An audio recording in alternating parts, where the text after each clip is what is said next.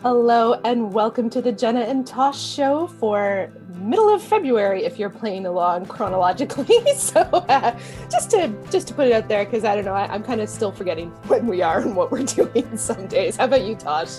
I'm lost. I'm like lost in the abyss of I'm still thinking it's probably, 2020, December 800th or something like that. I'm with you on that one. And today I have to say, I know I keep ripping myself because every time I'm like, oh, we have such an exciting guest today. Here it comes. Today we have a guest that I am just absolutely blown away that in 3 seasons we have not had on the show already. I have to agree with you.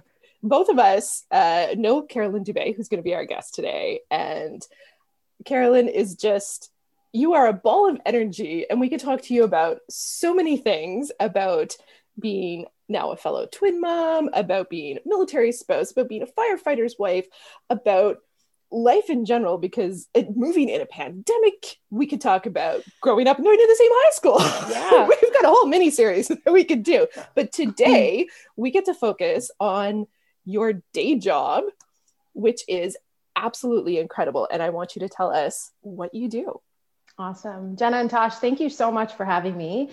My name is Carolyn, and I am the Executive Director of Fertility Matters Canada. We are a registered Canadian charity and the only organization in Canada that supports patients who are struggling to build their families because they need fertility treatment or an alternative method to help them build their families. So we provide support, education, resources, and we advocate for equal access to care across Canada because it's not very easy to get care if you're struggling to have kids. Wow. Okay. So I know Jenna and I both know that you have a reason for being a part of Fertility Matters. So how about we start with your story? Sure. So I was actually thinking about this morning, and I can't believe it's been almost 9 years since we were diagnosed as an infertile couple. We have male factor. We were in our early-ish 30s, just married. And then, a logical next step for most people is you're going to start your family. And it was never something that crossed my mind. Never thought it would be an issue. And then it wasn't happening. I was fortunate enough that a previous manager of mine worked in the fertility industry. And so I reached out to her and she said, yeah, you don't wait. Typically what the recommended time frame for someone to see a doctor, or if you're seeing your doctor and you're not getting pregnant, most people say you have to try time intercourse unprotected for a year before someone will look at you for having a fertility issue. And it's not always the case. So she told me to go to my doctor, which I did. And we immediately did some sort of workups on my husband, who at the time was in the military. So it was quick access for him and me. And the issue came back as a male factor issue, which also was shocking because I didn't really realize that male infertility was a thing. And now know that at least 33% of the time, the issue is male. The other 33% of the time, it's female. And the last third is actually unexplained. Physicians can't figure out exactly why you aren't conceiving. So we got that diagnosis, and it was literally like someone had knocked the wind out of my sails. I was shocked. I was sad. I was frustrated. I knew very little about fertility treatment, what that meant. I just knew it was very expensive, and how the heck was I going to pay for this if that's what we needed to do? At the time we were living in Halifax, so we were referred to the fertility clinic there. And it was an amazing experience. By the time you actually get in, it's quite a bit of time typically to get into, especially the Atlantic Canadian fertility clinics. And we found out that we needed to do IVF because my husband's sperm count was incredibly low.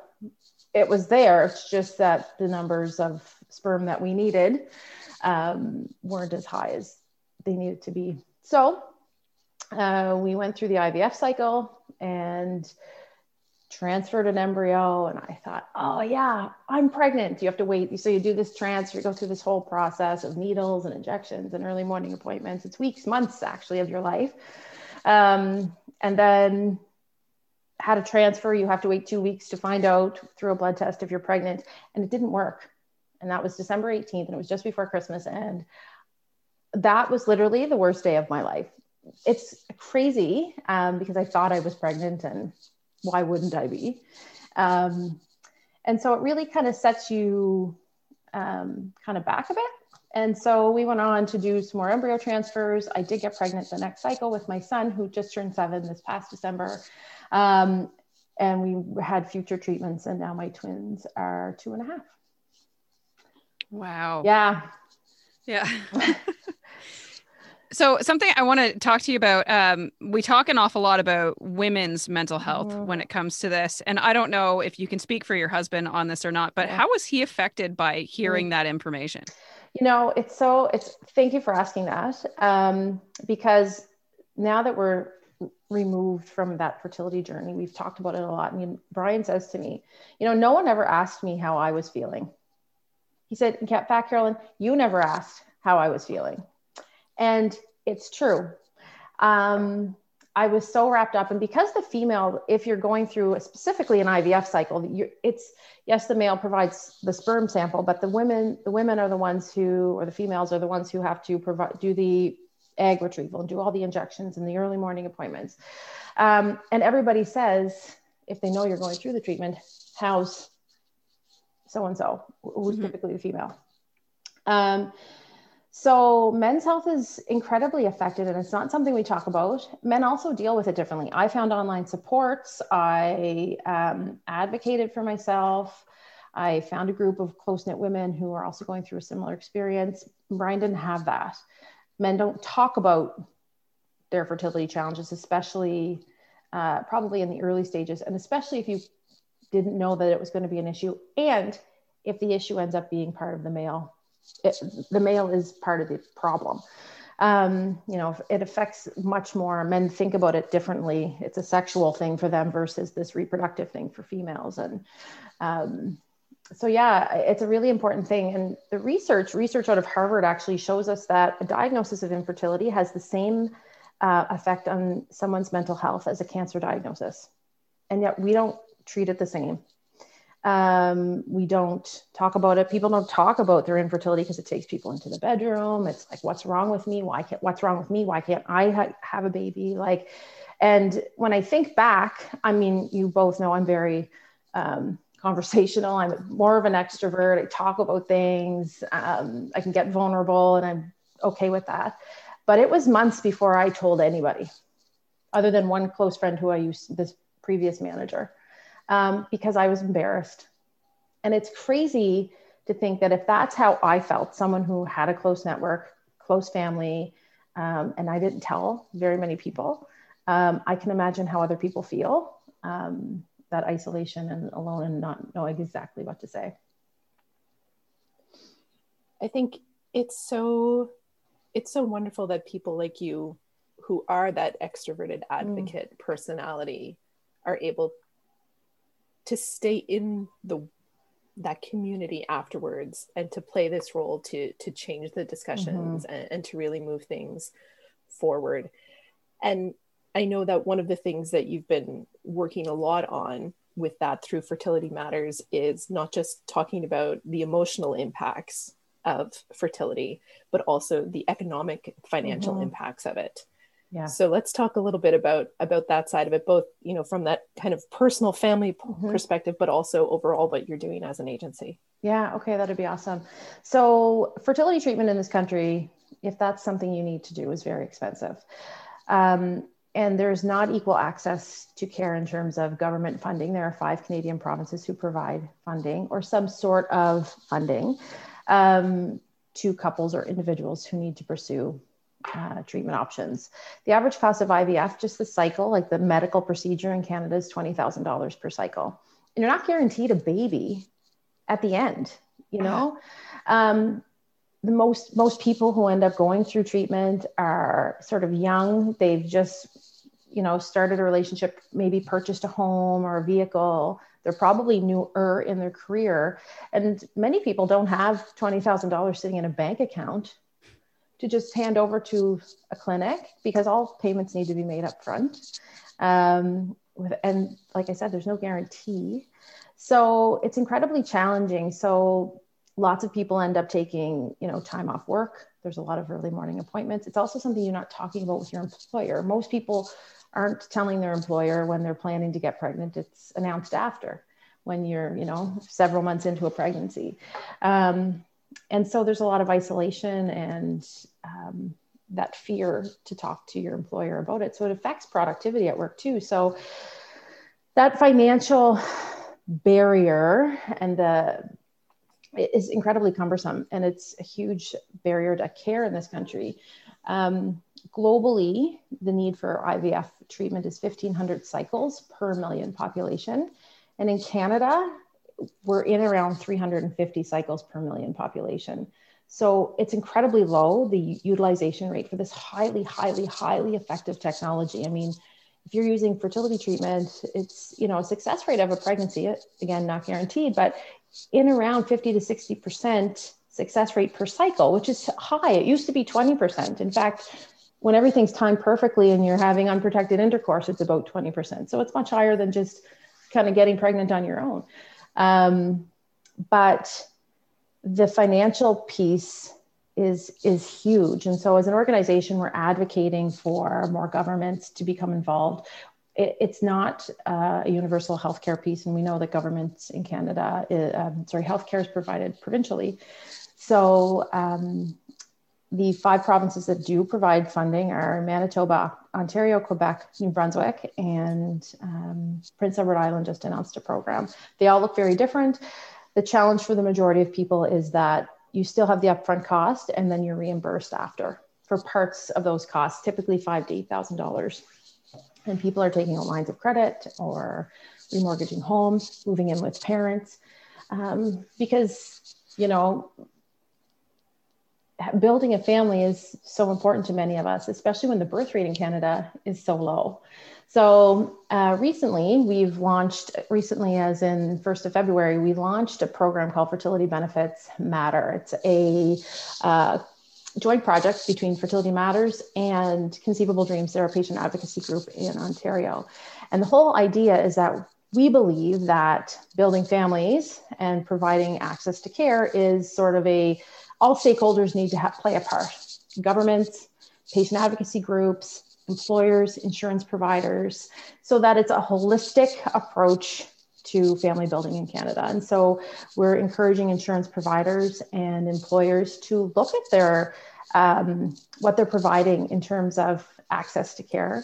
And most employers do not have a fertility benefit attached to their health benefits. In fact, some fertility drugs are listed as lifestyle drugs under plans that are not covered, similar to Viagra. They're listed under the same category. So very explicitly say does not cover fertility drugs in many benefits plans. And this is 2021. Families are not just heterosexual couples. There are lots of single people. There are people in the LGBTQ community who will need to use assisted reproductive technologies if they choose to use a family or to build a family.